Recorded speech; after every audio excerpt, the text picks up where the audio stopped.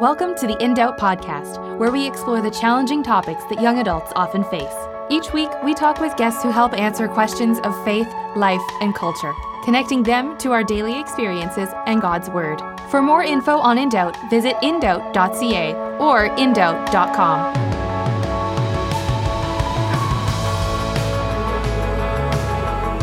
Hey everyone, this is Courtney, and I'm so glad you're with us for another episode of In Doubt. If you were able to listen to last week's episode, you'll be familiar with who our guest is this week.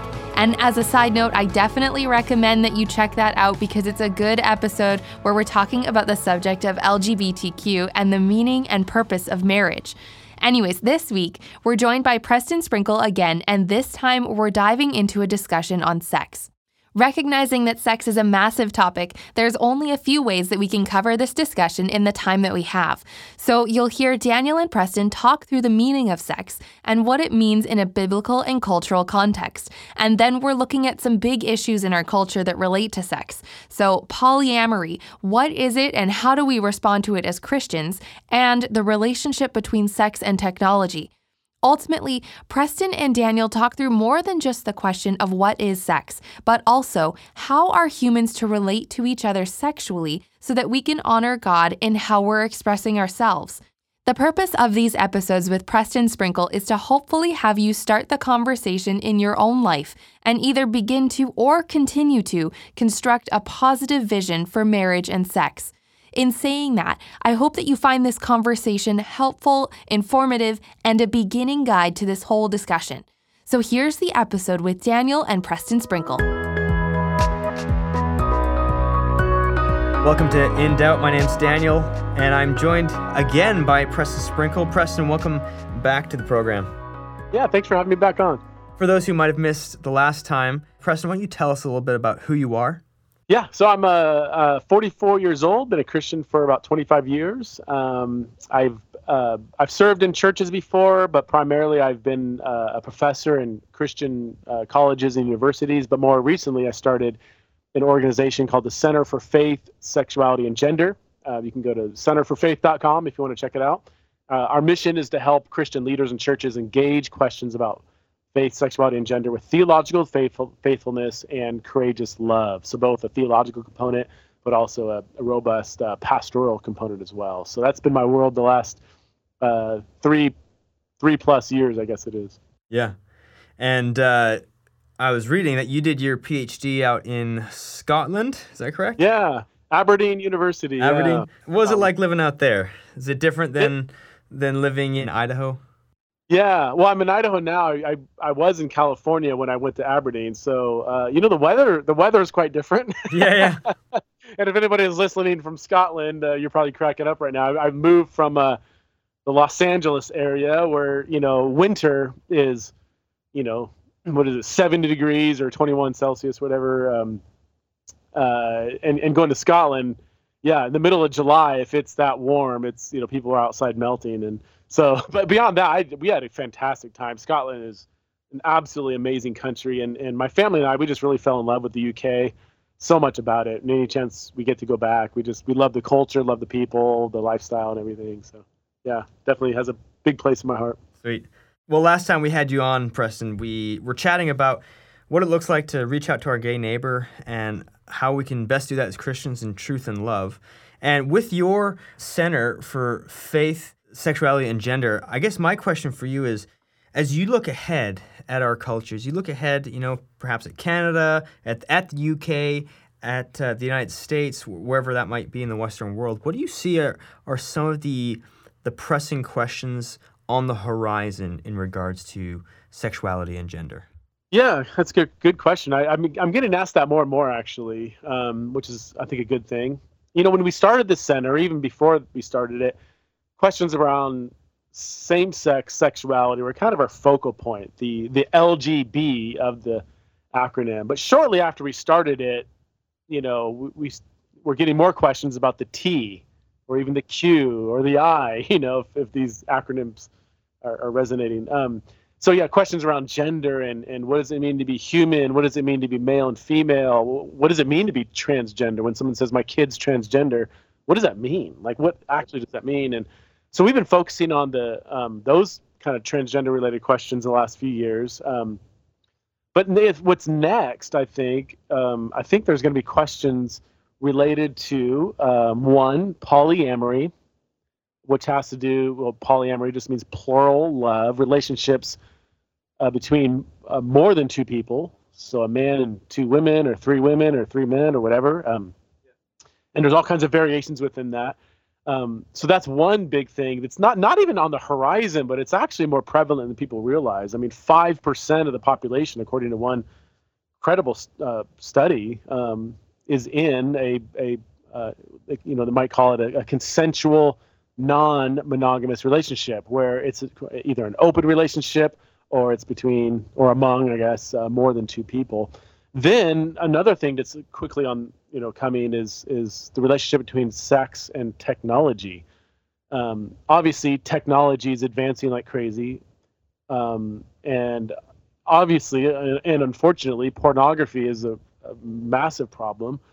Well, it's not going to stop there. I mean, as technology keeps advancing and our sex drive doesn't seem to be slowing down, we have to get ahead of the curve and start asking questions about, for instance, VR sex, virtual reality sex. Is that sex? If you're hooked up to a machine and your mind is in a different reality and you're having sex with somebody, are you actually having sex with somebody? Or even sex with robots. Now, this sounds really far-fetched, but according to some pretty credible scholars, they said if technology keeps advancing at this pace, more humans will be having sex with robots by the year 2050 than with other humans. Oh my.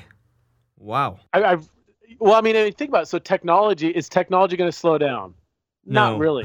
Is sex going to slow down? I don't think so. So you just, if you follow those two kind of inevitable paths, it's going to happen. And I don't recommend people Googling sex with robots, but if you have a filter on your computer, you might not be able to get on some of these websites. But I'm not talking about like machines. I'm talking about even now in 2020, some of these robots look as human as you and I, or close to it.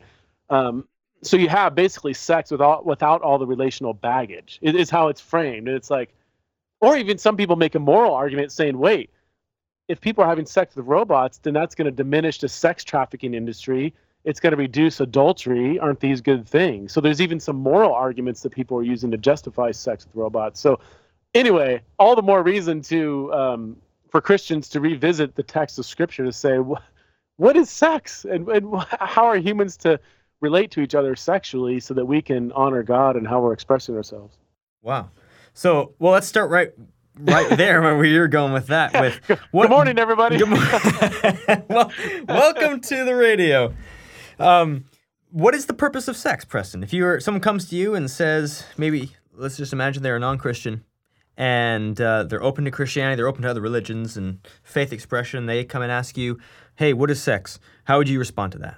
That's a great question. And it's a question that can be answered with both the Bible and science, because I think both the Bible and science remarkably agree on this one. I know the Bible and science have had a rough go around many questions around dinosaurs and the age of the earth and stuff. But when it comes to sex, there's remarkable agreement. So biblically, I think, obviously, procreation is one purpose of sex. And just because we can prevent that now doesn't mean that just biologically the sex act does not have a procreative element. Like clearly, all the stuff going on in sex, procreation has to be at least part of the reason why we are wired this way. Also, bonding. The Bible says in Genesis 2 that, a man shall leave his father and mother, and the two will become one flesh. That idea of one flesh is, symbolizes this kind of unique bond. Now, in the New Testament, Paul in 1 Corinthians even talks about, if you go have sex with a prostitute, you become one flesh with her. So you have this bonding kind of language when the Bible talks about sex, which is why I think it's one of the reasons why sex is supposed to be for a marriage, because you're bonding with the person that you're committed to. Now, we know through neuroscience that, you have all these kind of chemicals going on in your body, and some of those chemicals are called, like bonding chemicals. And when you have a sexual experience, whether it's porn, sex outside of marriage, sex within marriage, or whatever, but your body is releasing these chemicals that acts as a bonding agent to the thing that you're either viewing or the person you're having sex with. So, I mean, pleasure is,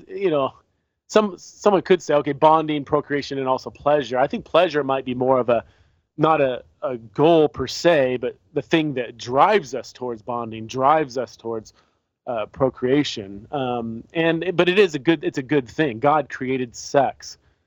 God created sex to be pleasurable.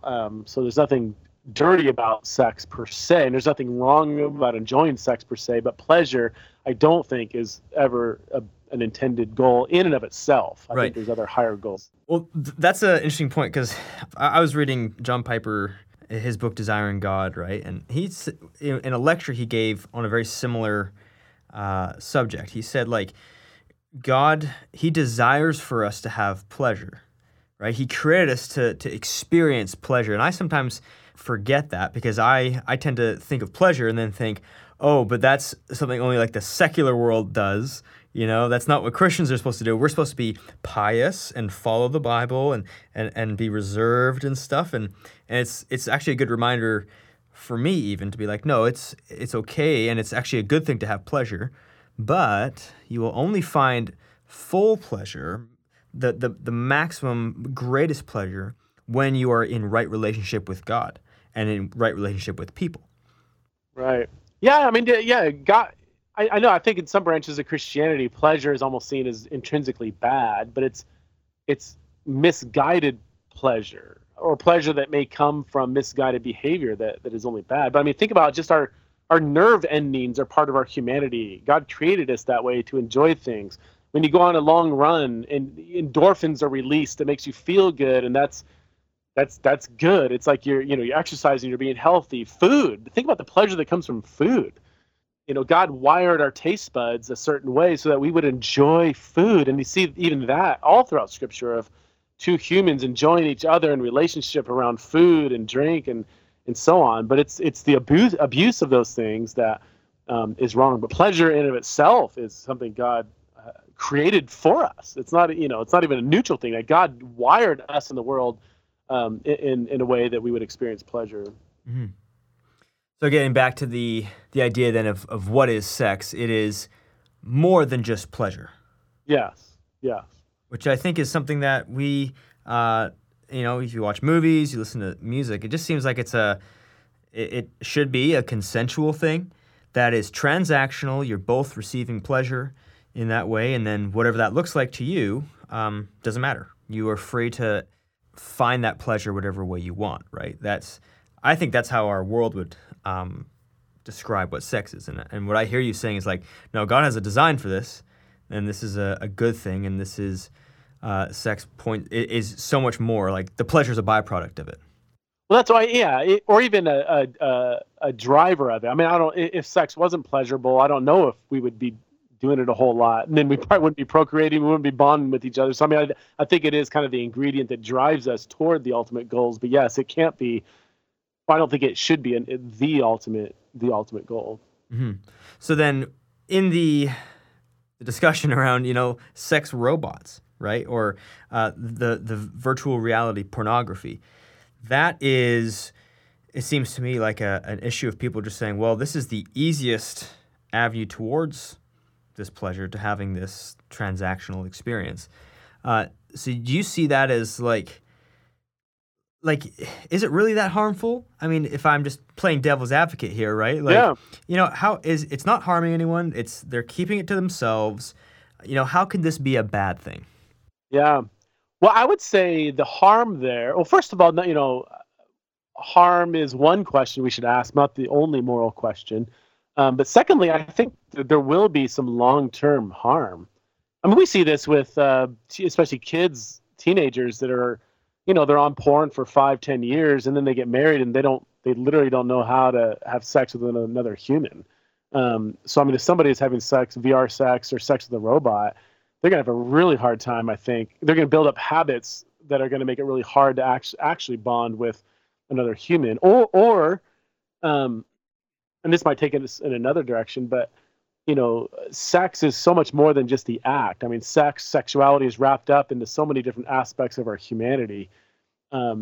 So that, well, there's a reason why sex robots aren't really being created for females, typically, because the female sexuality is it's way more intertwined with emotion, intimacy, romance, non-erotic aspects of sexuality, relationship, which is, in a sense, I think female sexuality is probably closer to the mark of what is probably good sexuality. But for guys, a lot of times it's just kind of this, he's focused on this one aspect of the whole thing. So yeah, I think that VR sex and sex with robots will end up reinforcing a kind of really warped view of the holistic nature of what it means to be a sexual being. So I think the long-term harm is going to be, I just think people aren't going to be able to engage in a sexual relationship the way God intended it with another human. Yeah, there'll be just a massive feeling of being lost. Within that, right? It's gonna reinforce the very narrow, thin, anemic view of sex, that sex is to bring me pleasure as an individual, period, and that's it. That's a really it's a thin view of what sex is. I'm not saying, again, individual pleasure is a component of it, but when that becomes the ultimate goal, then you're not going to actually enjoy sex in the way the Creator intended it. Mm-hmm. So what about on the other end of that? Because that sounds, VR sex, pornography, indulging in those sounds like a very much a self-gratifying sexual expression. When we talk about, so you brought up the other issue of polyamory, right? That seems to me like if you're having multiple kind of partners who are all consensual, is that a very much like a giving alternative to this? Do you think that maybe with the increased use of pornography that people are actually resorting to more of this polyamorous or open relationship out of an expression to try and be more giving? Yeah.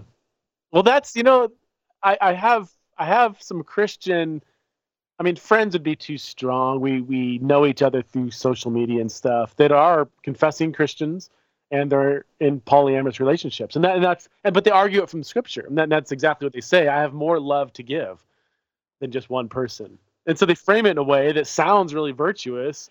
But yeah, no, I think more and more you're going to see arguments from Scripture justifying polyamorous relationships. Yeah. Sorry, just to jump back, can you just define polyamorous relationship one more time? Yeah, poly means many, and amore means love, so plural love, many love. So it's just typically a sexual relationship among three people. And it can take various forms. It could be one guy having a relationship with two different women. It could be one guy with the two women, but the two women are also engaged with each other. So it could be just, 3-on-3 or whatever. It's not just sexual. Because some people say, oh yeah, that's like swinging, right? Swinging, where a boyfriend, girlfriend might say, yeah, if you want to go hook up with somebody else tonight, that's totally fine. That would be under the umbrella of polyamory, but polyamory would typically be an actual relationship that involves sex, but isn't reduced to sex among three or more people. Mm-hmm. So you were talking about these friends, though, that see it as a more virtuous way of living. They have more love to give. How have you interacted with them? Well, not extensively, honestly. We've on our website, centerforfaith.com, we I have other people that write for the ministry, and I have a good friend of mine, Branson Parler, who wrote a pretty lengthy paper arguing for monogamy and arguing against polyamory. And so we've kind of addressed some of the biblical Christian arguments that are used to justify polyamory. I think it does come down to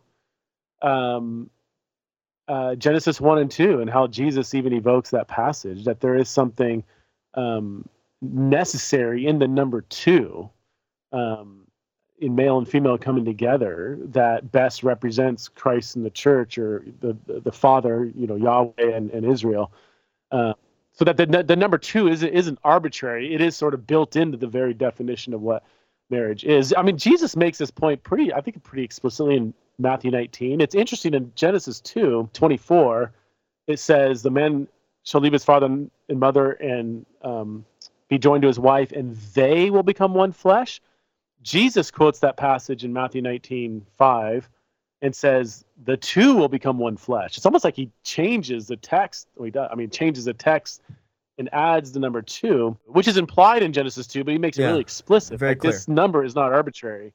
The hard thing is, to be honest, you do have examples of polygamy in the Old Testament, and sometimes they're not condemned. Polygamy would be a subset within an umbrella category of polyamory. Now, polygamy is one man and typically several wives who are treated like property, so it didn't have an egalitarian flavor to it, whereas polyamory does. But it's a plural marriage that isn't outright condemned. In fact, in 2 Samuel 12, God tells David, how could you, after he sinned with Bathsheba, how could you do this to me? Look at all the things I've given to you. Look at all these buildings and wealth I've given to you. Look at all these wives I've given to you. It's like, whoa, wait a minute. Hold the phone. Did God just talk about the wives in a positive sense that he gave to David? So here you have that's a tough passage. It's like, man, I don't know what to do with that. Now, it seems that polygamy is always framed apart from that passage, framed in a negative light in the Old Testament. And it does seem to be done away with by the New Testament. But I think I would say this, people may disagree with me. I think there's more clarity in the Bible on prohibiting same-sex relationships than there is in prohibiting polyamorous relationships, because we do have some positive examples of polygamy in the Old Testament. We don't have any examples of a same-sex sexual relationship that's painted in positive light. Mm-hmm. Would you look at that passage, though, with David as an example of, David is walking wayward, and none of the people that God uses are perfect. And so God sometimes, he gives us what we want, right? If we want to walk in sin, and that's, what David has chosen, God he's like, well, I'll give David the desires that he wants, and let's see how that works out for you, David. That's a theme I think we see. Is that kind of what that's referring to? That's what I would probably say. I think so. We see it like it'd almost be like, when Israel is asking for a king, and God says, you shouldn't be asking for a king, I'm your king. And they said, no, we want a king. And then God says, okay, I'm going to give you King Saul. So he gives them what they want. And in that context, I think you can make a case that that's probably what's going on. Also, God does, in the Old Testament, operate within the sort of cultural norms of the day. He's communicating to Israel through the cultural forms in which Israel's living in that day. That doesn't mean God intrinsically endorses all those forms, but he does relate to Israel through those cultural forms. And this is something we see with all kinds of other ethical issues in the Old Testament. So yeah, you can't just quote 2 Samuel 12 and think that endorses polygamy or polyamory, but yeah. Absolutely.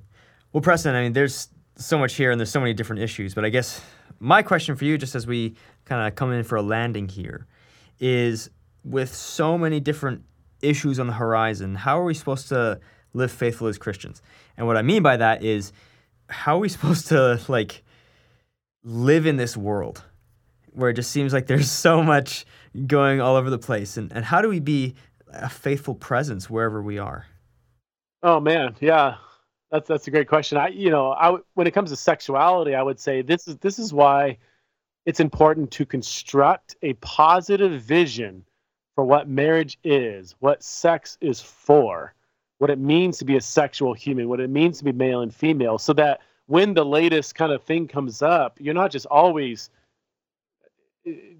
just addressing this or addressing that. If you have a positive vision for what sex is for, then it's kind of easy to kind of respond to these other things that don't align with that vision. But if all you have is like a really thin view of marriage and sex, then you're going to have to be responding to all these things that come up every couple of years. So I think and for Christian leaders that might be listening, really digging deep into a Christian view of sex and sexuality, and then helping the Christians understand that. How many Christians could articulate a biblical understanding of what sex is for? Well, let me ask you this. How many Christians desire sex? And yet, how many can give a Christian understanding of what sex is for? That alone, I mean, most people would say, yeah, probably there's a huge disconnect there. Well, gosh, leaders, what are we doing? We need to step in and help Christians think through that. So that would be my big thing. And, also, God's good. God's going to win in the end. The Spirit is really powerful. Prayer works. Keep a level head about you. Be humble. We don't need to have all the answers right away. We just need to honor Christ and how we're pursuing these things in a real volatile world and keep loving people well. So nothing's new. I mean, things are new, but it's not. But right? again, nothing new under the sun, right? Right. There's been issues of gender, sexuality. I mean, in the ancient world too. All this stuff was seen in the ancient world. So there's nothing we're looking at now that the New Testament writers weren't dealing with then. Yeah. Well, Preston, I appreciate that, and I appreciate your time, and thank you for joining us on In Doubt, and we will look forward to hearing from you soon. Cool. My pleasure, man. Thanks for having me on. I hope that this conversation has given you some time to think about the discussion that surrounds sex in our culture and what the Bible says about it. As Christians, and I like what Preston said, that we need to understand and know what sex and what marriage is so that it's easy to respond to what doesn't align with God's word. And how many of us don't necessarily know the biblical understanding of those? So this is a really good opportunity to start building into that. Maybe it means asking some questions or reading some books or looking into some online resources like Preston's ministry, Center for Faith, Sexuality, and Gender, so that you can get to that healthy place of having a positive biblical vision of what sex and marriage are. If you'd like more information about anything we've talked about, we'll have the links up on this episode's page on our website. And you can also go to PrestonSprinkle.com, where Preston has multiple resources to continue the conversation on sex, marriage, and the LGBTQ community. Next week, we'll have another new episode, and I hope that you join us then.